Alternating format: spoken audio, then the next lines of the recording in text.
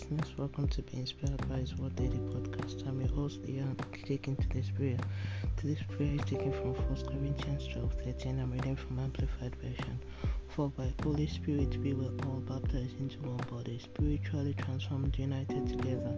Whether Jews or Greeks, Gentiles, slaves or free, we were all made to drink of one Holy Spirit, since the same Holy Spirit fills each life. Let's move on to the prayer point. Almighty Savior, I honor your name and worship your majesty. King of kings, thank you for the forgiveness of sin and your bloodshed for my salvation.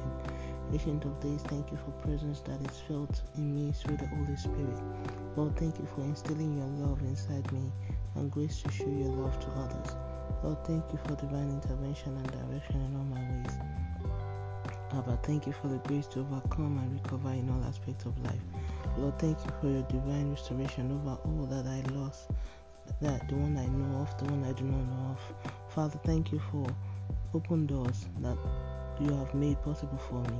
Lord, thank you for the life of the vessels for this daily prayers, all impacted by it in our household, for the opportunity to serve you diligently, and the grace to make heaven with our names in the book of life. Thank you, Ancient of Days, for answer prayers in Jesus' name. Let's move on to daily confession. Sin shall not have dominion over me.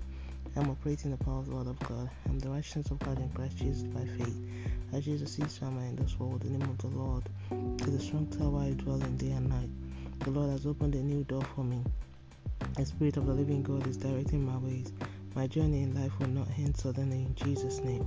Amen. And that's today's prayer for being inspired by His Word. Today is the 21st of May 2023. Oh, glory be to God. Hallelujah. Remember, Jesus loves you so much. Always walk by faith and not by sight. Don't forget to be a blessing to someone by sharing this and tuning tomorrow for a wonderful time of prayer to the glory of God and by His grace. Have a wonderful day. God bless you. Jesus is coming soon.